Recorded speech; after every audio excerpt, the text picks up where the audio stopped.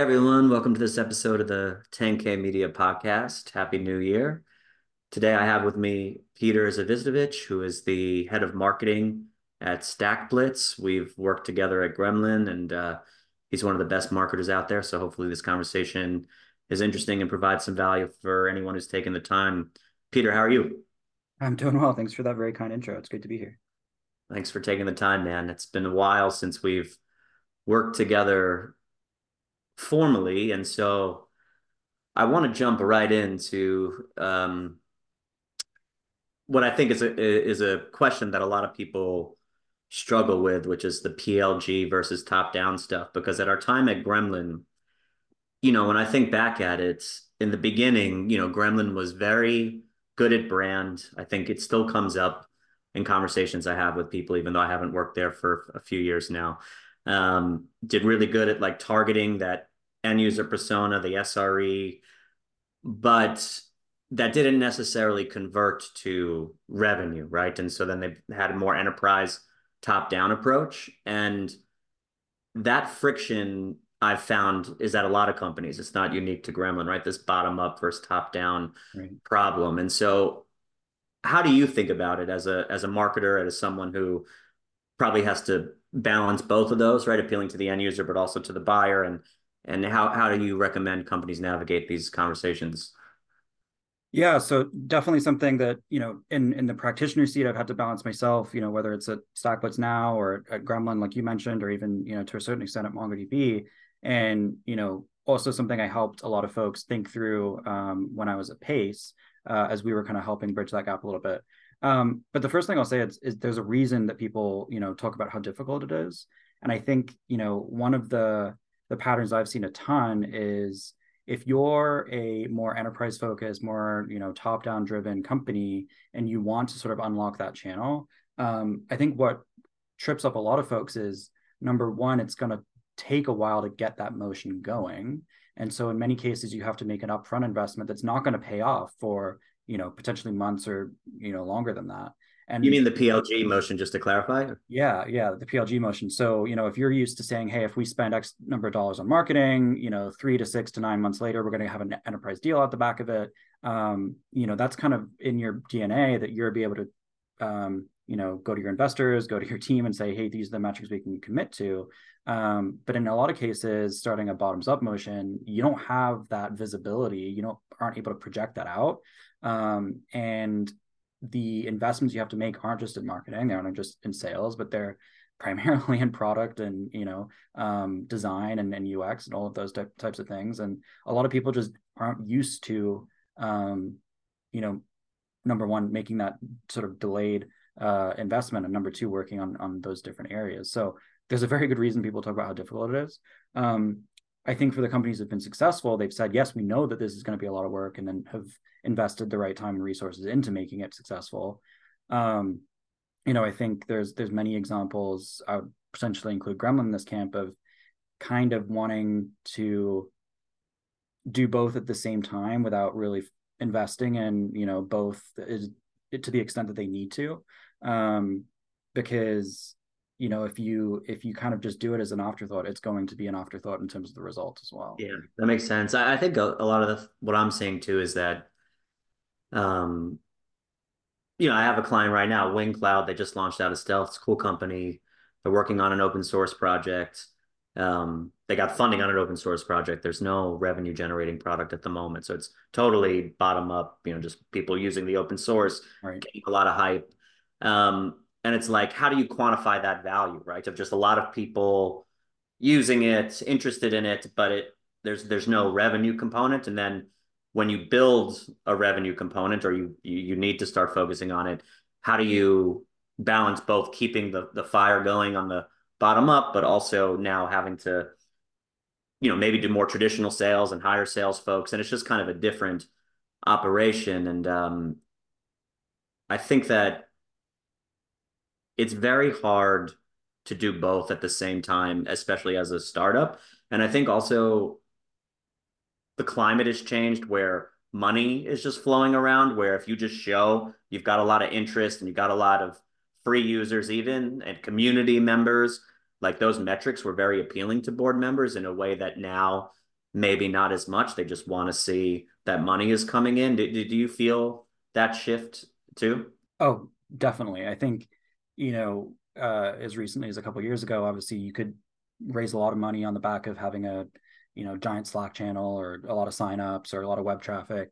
I haven't been personally involved in trying to fundraise in 2023, but from what I hear, that's not the case anymore.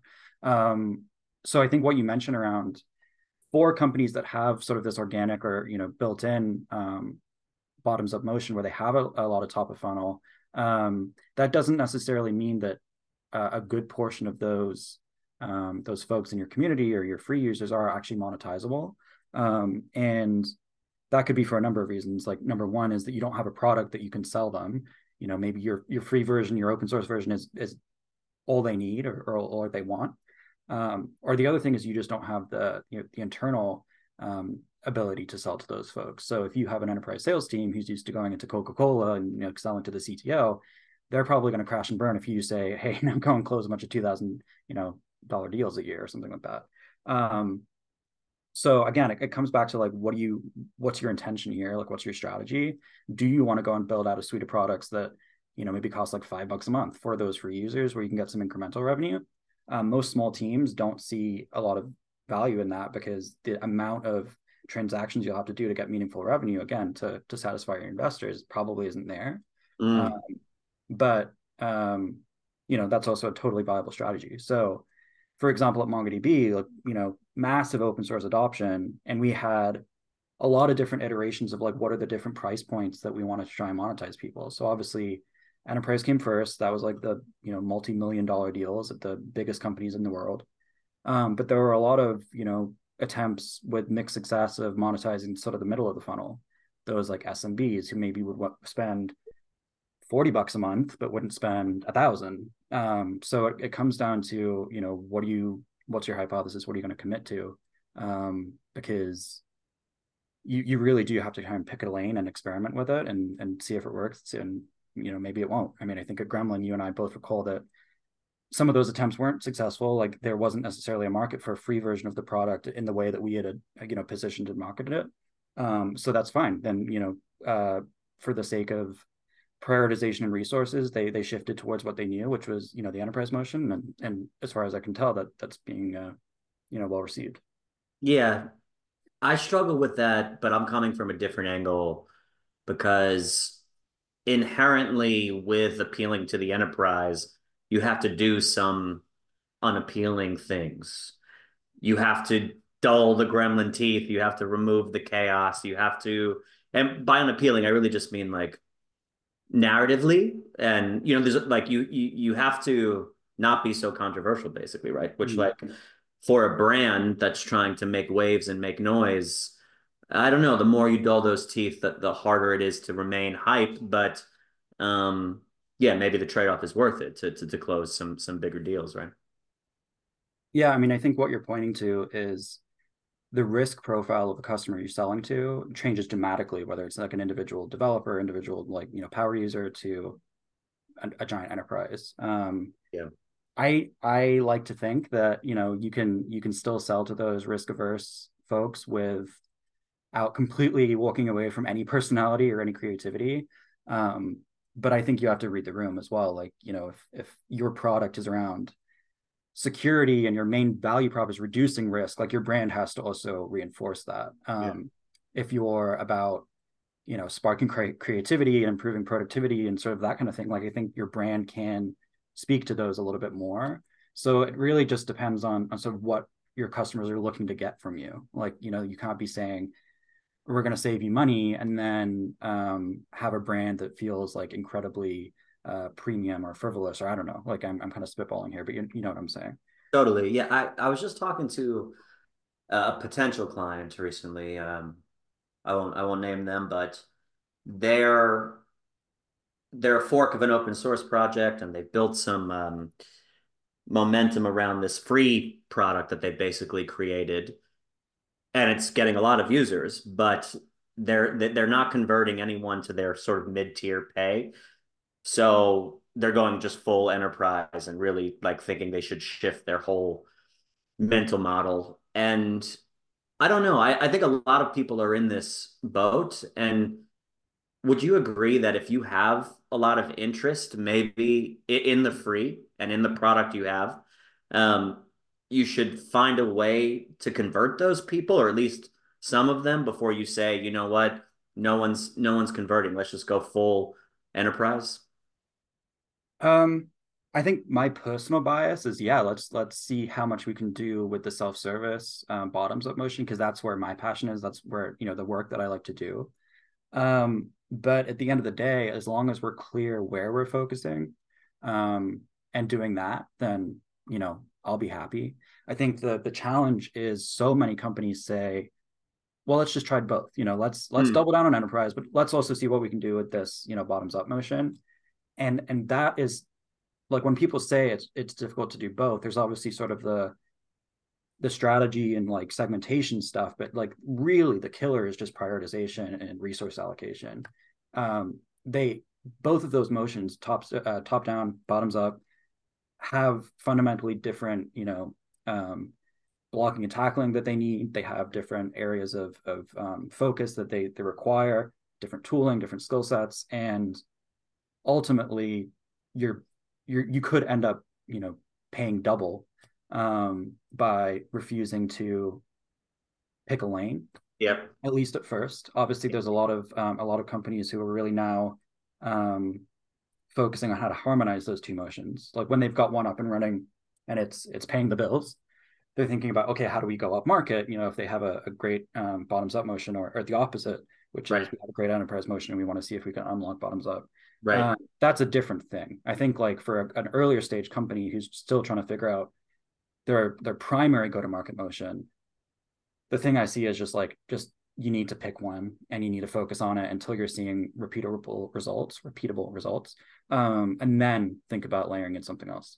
What do you think a good conversion looks like from a bottom up? I think that's another thing I've seen people not really know. Like, obviously, if you have, 1,000 free users and none of them want to convert to paying, that's a problem. But is it 90-10? Is it more of a Pareto 80-20? Like, what is sort of the sweet spot where it's working? I think everyone's accepted, right? That you'll very likely have free forever users, right?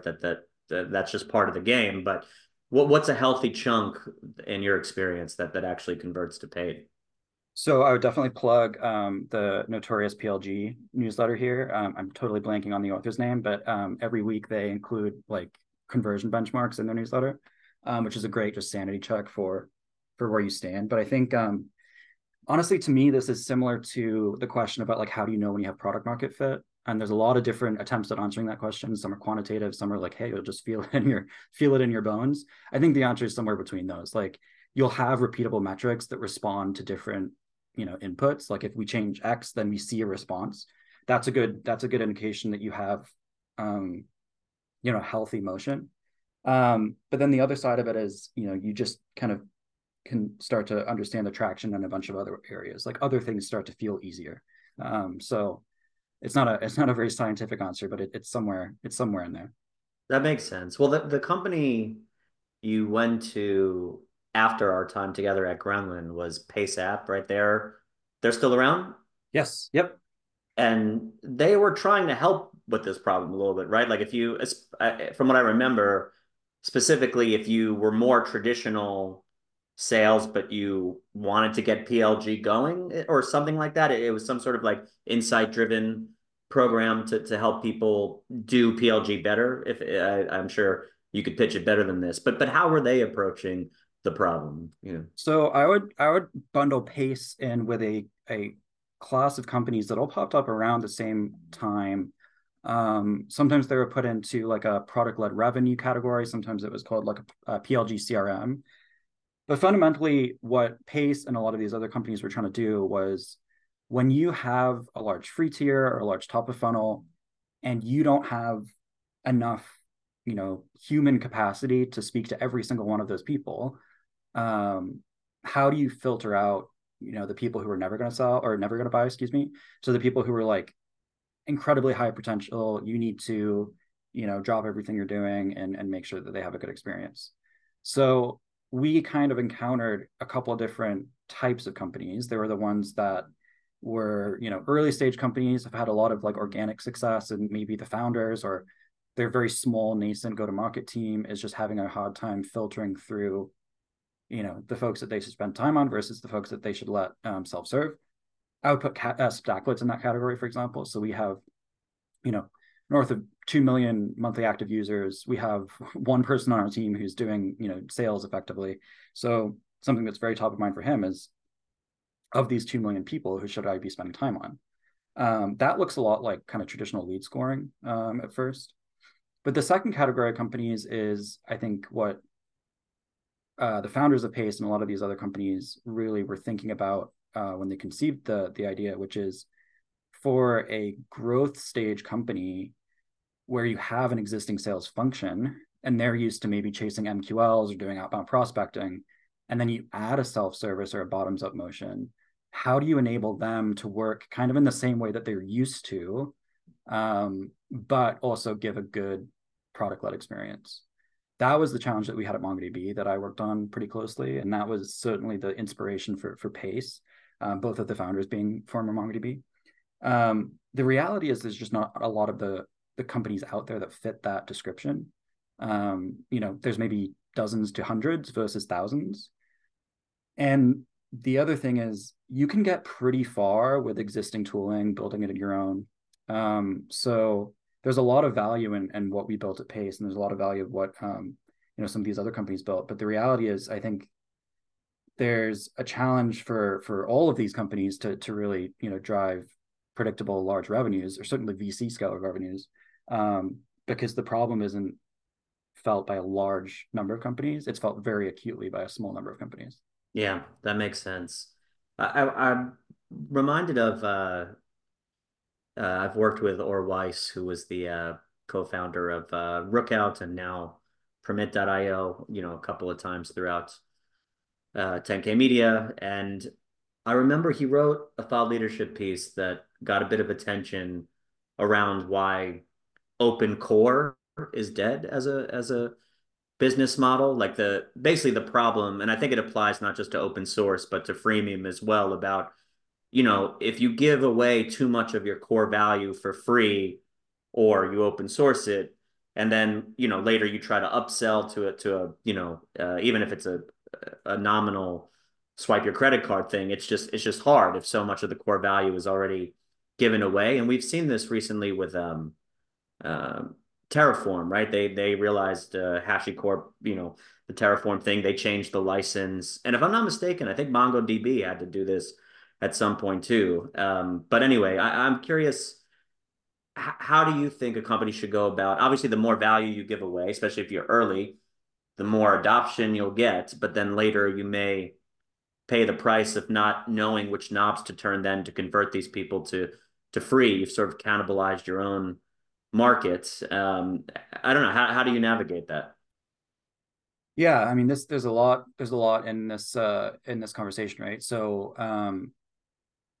I mean, I think first off, some of the licensing changes on the open source companies were more around being undercut by, the Amazons of the world and saying, hey, we're going to go and offer your open source product, at a lower cost or what have you.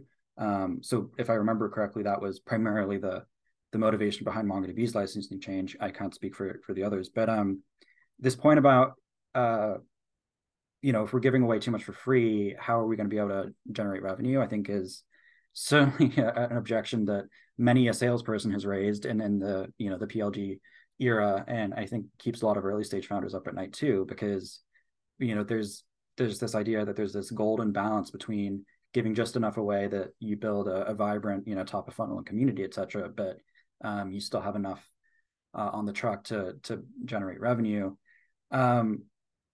Unfortunately, there's not like a golden solution to this. It becomes, are you building compelling and interesting paid products? And I think what we've seen a lot, especially with like open core companies, is the best idea was their free product, and they failed to kind of build anything more interesting on top of that. A lot of it is just, hey, we can make this a little bit easier to use. Maybe we can offer you some integrations with some tools that you already use. some of those are like checkbox things, and people will buy those, but you're not going to get the same level of enthusiasm, loyalty as your original product if you're not putting the same time and energy into developing your paid products. Mm, Um, I think there's a case to be made for if you don't have like a strong product pitch for a premium version of your product. I think you should be thinking about that very carefully before you make the core product free and available to everyone. Because mm, if that's sort of you're putting your best foot forward, that's your chance at monetization. Then maybe you should think carefully about just giving that away for free. mm. Having said that, I think especially in like the dev tools and the infrastructure world, I think there's a general understanding that you need to have some sort of free or open source offering just to build, developer trust and to drive some of that bottoms up adoption. So I think there where it feels like a much more of a requirement than an option. Um, it's tough, especially if you're not the owners or the builders of the original open source project. So yeah, I mean, again, that's something MongoDB took a while to figure out. We had several iterations of like a add-on type platform where people could pay for things like monitoring backups, that kind of thing that made managing MongoDB a little bit easier, but the core product was still the open source database. Right. It wasn't until Atlas came along that there was really product market fit for that segment. Right. Yeah, that makes sense. Well, I guess that leads me to my next question, and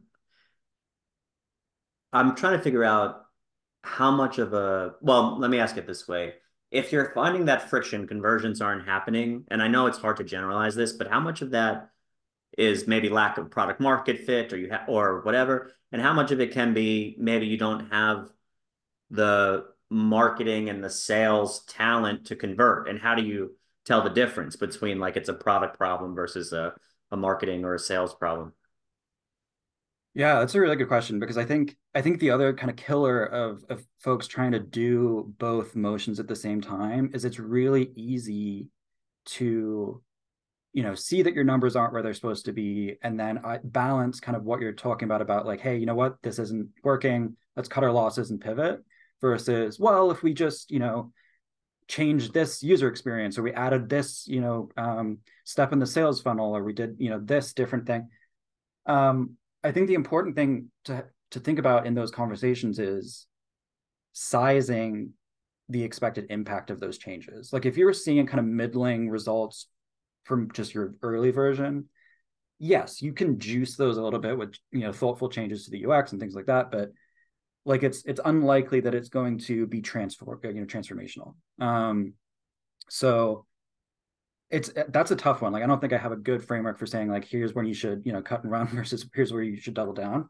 But it can be a very slow death if you are just constantly trying to optimize something that's just fundamentally broken in the first place. I Yeah. think one of the prerequisites for going into this is if you don't have enough top of funnel that you can't drive like enough volume through a PLG motion, that's going to be an uphill climb like from the get-go, because so much about optimizing a bottoms up flow is testing and iterating, and if you just don't have enough at bats to see what's going to work and what's not, then that's going to be a real struggle, Mm. and you'll end up probably having a very high touch sales process with those small number of folks anyway. So is that really beneficial? Not really, because then you're paying for all of the expenses involved with a bottoms up product and paying the sales and marketing expenses of having a high touch sale. So you're basically Mm. doubling your acquisition costs for Like the maybe a worst of lower price both. point. Yeah, worst of both worlds situation a little bit. Yeah, Yes. Yeah. the other kind of second part of that question is, and rhetorically I'll ask it, is like how much of a unicorn are you? But I won't make you respond to that, but I'll expand on what I mean by that, just because in my experience, you have marketers who understand the developer persona and they're good at storytelling and they're whatever. but then they lack the technical execution. And I would say, you know, I've worked with a lot of startups now, and I'd say you're one of the more technical marketers that I know, and not meaning technical like you're coding on the side or whatever, but I mean like conversions and funnel and tracking and data driven and that kind of stuff. And I see a lot of my clients really hungry for that kind of persona that know how to do demand gen, that know how to do MQLs, marketing qualified leads, that know how to really assist sales with data. And I don't know, does it make sense that so many startups I work with are having a hard time finding this person, or are they maybe just not sure how to find that person? Um, yeah, that's a good question. I mean, I think one of the it's a valuable framework, but I think it also can be a little limiting. The way that I think about hiring early stage marketers, and something that's been written about a ton, is there's sort of 3 or 4 archetypes for an early stage marketer. It's like, are they really good at like brand and comms like yourself? Are they, exceptional at product marketing, which is where you might find someone who's technical in the sense that they understand the customer and their needs, and if it's a dev tool or something like that, can really get in the weeds of like how is this thing used and implemented.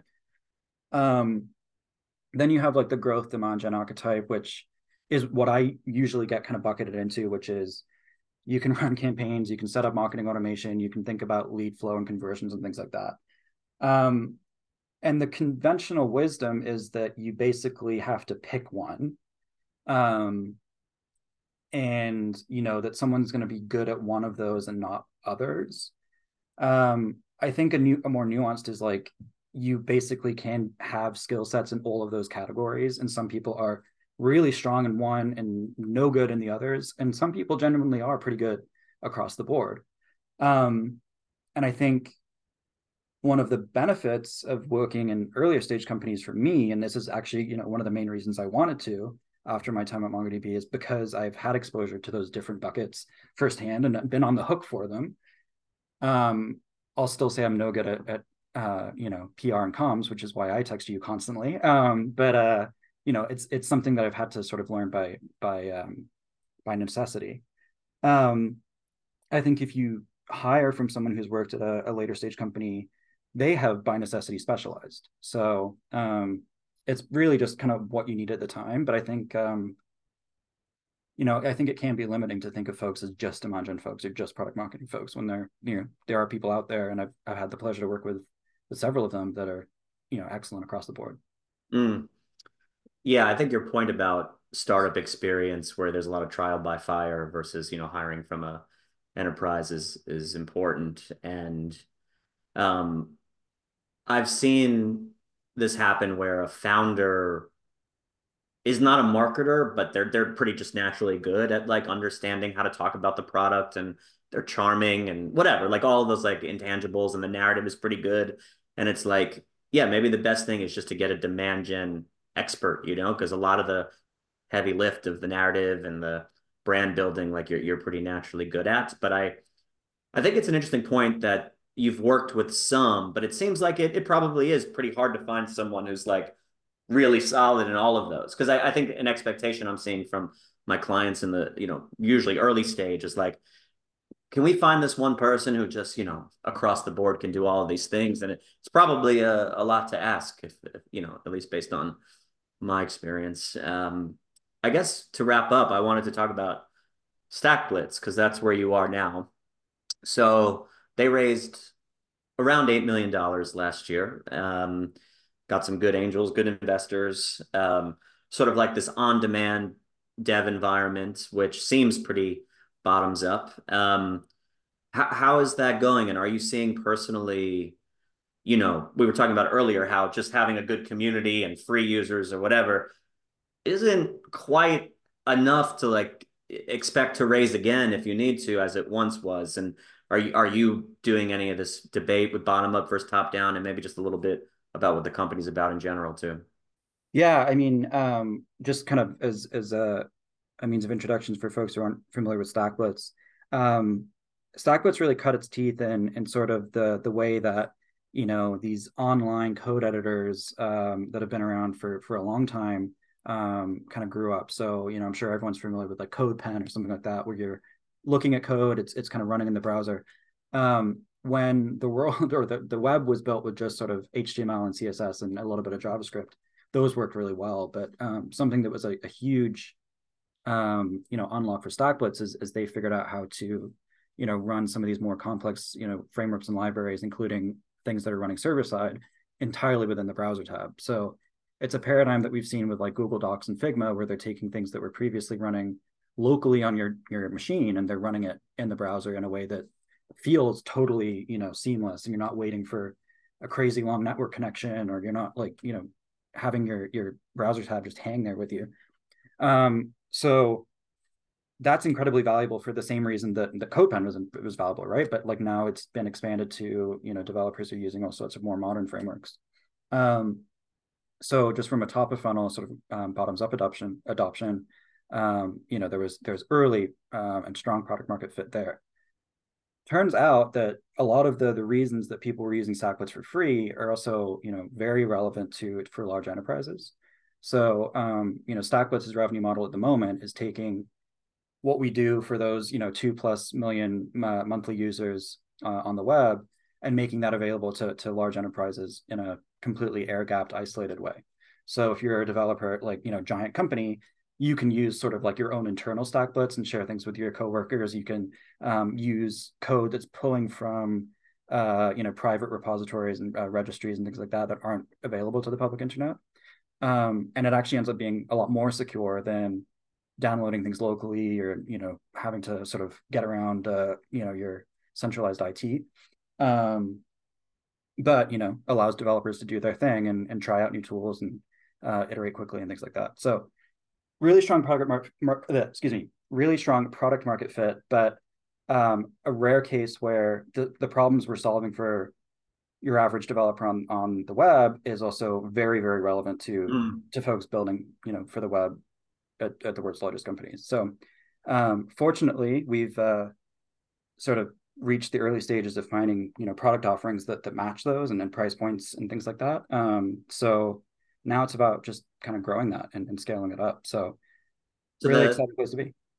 The appeal to both the bottom up and enterprise is not because you've bucked the trend of like, because we were talking earlier about how you really kind of need to pick one idea at early stage and really focus on it. Otherwise, you end up doing kind of a half-assed job at both. But so it's something about the product that's unlocking that sort of binary ability, and it's unique, I think, is what you're saying. It's not common, or there's no skill sets a team can bring to a product that unlocks that. The product sort of has to fit that mold a bit. 100%. And to my earlier comment about picking a lane first, like I would say that the founders very much picked a lane back in sort of 2017 when they were starting on this project, which was they wanted to go fully bottoms up. They were able to see massive adoption without ever doing sort of like an enterprise deal. Didn't even have an enterprise product. Enterprise and top down came much later. So for StackBlitz, it was bottoms up to begin with, and then enterprise is a newer, relatively speaking, motion that we're now ramping up. That makes sense. Fortunately for us, is the reasons that people would use StackBlitz both in an enterprise or for a side project are very similar. But there's obviously a lot more complexity to an enterprise deal. But there's also things that are easier about it as well. So I guess maybe to wrap up and to tie a bow on all this, because I'm not just with clients, but with friends, with, companies that I don't work with, but who, I talk to. You have 2 million plus users, you said, right? That's a strong community, right?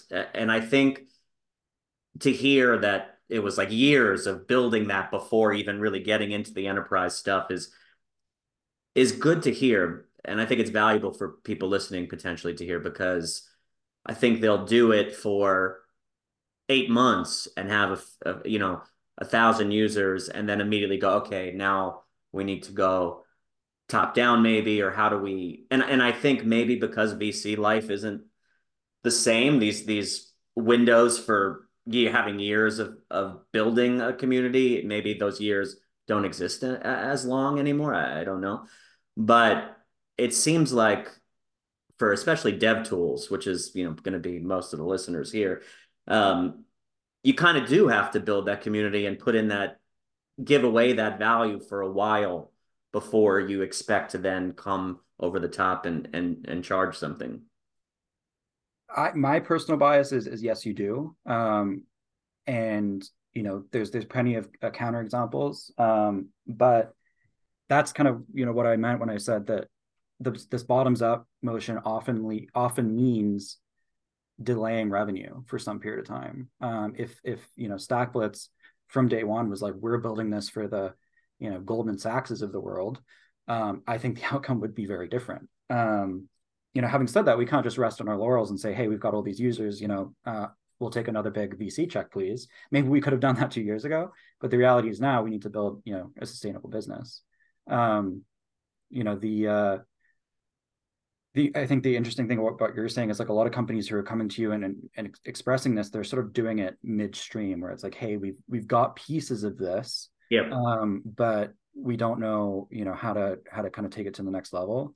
I mean, I Yes. think one major unlock that happened for StackBlitz, which was far, before my time, and credit to the early team, is they were able to find really powerful distribution channels through partnering with open source projects. So, for example, if you go to the Angular documentation, most examples in that Angular documentation, which by the way is used by millions of developers every month, links back to StackBlitz. And that was just a massive, amplification mechanism in the early days, and gave us a lot of credibility because, hey, Google basically is saying that this is what they use. And again, not at all monetizable, but it was a huge distribution channel for us. They've gone ahead and actually built the next generation of their documentation on our underlying technology called web containers. So again, they're making a huge bet on things that we've built. And again, that's going to be a huge distribution channel for us. I think if you're an early stage company and you haven't found that way to get in front of a large population, again, that PLG motion is going to be a slog because you just need so much volume to make that viable. What do you think community's role is in this? Because and not just like the StackBlitz community or any particular vendor community, but actually like a community team within a company, whether that's DevRel or whatever. Like, how do you? Because I know at Gremlin we did this, right? I mean, marketing and community were separate teams that worked with one another. Does StackBlitz, do you run community too as a marketing organization, or is there a separate motion for that? And how do those two things play off one another? Yeah, so I was really fortunate to join a team that had a pretty thriving developer relations and community function. And I really see them as just sort of taking care of our users no matter who they are. So whether they're a part of an enterprise who's paying us millions of dollars a year versus someone who's using us for free, again, because our value props are so sort of consistent across those segments, if someone is coming into our Discord and saying, hey, I'm having trouble figuring this thing out, or if there's something broken, like that's going to be relevant to all of our customers, regardless of their LTV. So they're really kind of the front lines of us identifying where people are running into issues, having friction, and ultimately, if they're feeding that back into our product organization, like the product gets better for everybody. So for us, it's very much like a critical part of our product development function versus just like a nice to have, a thing that we do to keep people happy in a Discord server. Mm. Is it unhealthy to view that as pipeline community members, or like, because I think that at least maybe earlier, all these lines are blurring, I think, but back a few years ago, the whole point of DevRel was like, no, we're the pure thing, right? We have no sales obligations. That's not what we do at all. But I mean, I think the reality is, you have millions of people in a community. You hope some of them, use your product eventually. How do you think about that? Is it totally separation of church and state, or is there some relationship there? I have a lot of empathy for the DevRel folks who have been, sort of the content producing function of a marketing team, and why they would be like, look, our success measure is developer experience, customer satisfaction, user satisfaction. That makes a lot of sense to me because it unlocks them to do things that maybe don't have an immediate ROI. And I think that's so critical. I think the idea that things have to be segmented in a way that they can't help the company with sort of revenue objectives. I've not run into folks who've expressed it that way, but I've heard that does become a challenge. Like I think that's a red flag, especially at an early stage company. Like at the end of the day, we're all pushing for the same outcomes, and the way that DevRel is able to help us achieve those outcomes looks very different from what sales and marketing is doing. But ultimately, we're trying to do the same thing. I think where I've seen friction come up between these teams in the same way that it comes up between sales and marketing, right? Is like sales has a set of skills and tools at their disposal to, produce revenue. Sometimes they're the best tool for the job. Marketing has a whole other set. Sometimes our tools are the best for the job. An example here would be like if we needed to alert our customers that we're going to have some like scheduled downtime for maintenance. You could literally have a salesperson pick up the phone and call every single person. You could have marketing blast out an email. You could have DevRel post a tweet or a blog. The answer is probably you should do all of those things, but the thing is you have to match the tactics and the team to the end user, right? Like if you have a Fortune 100 customer who is 20% of your revenue, you should be picking up the phone and calling that person that there's going to be some downtime. Like they need a different treatment and a different handling than your customer who's paying you $20 a month. Likewise, you can't email people who are using your product for free if you're not collecting that information. So you have to communicate to them in some other form or via the product. So I think the friction comes is when each team sees their tool set as like the best for solving a problem, or they're being asked to do something there where their skills and tool set doesn't match, the problem that we're trying to solve. Yeah, a lot of good insights here. Appreciate your time. For folks who are, interested in StackBlitz, where can they, follow along? Yeah, definitely check out stackblitz.com. If you're in the go-to-market field, we're actually going to be opening some roles on the team very shortly. So yeah, give me a follow on LinkedIn, shoot me a DM, and then yeah, watch stackblitz.com if you're interested. Very good. Well, Peter, always good catching up. Hope to see you in soon person. And for everyone listening, thank you if you've made it this far. This is the 10K Media Podcast. Until next time.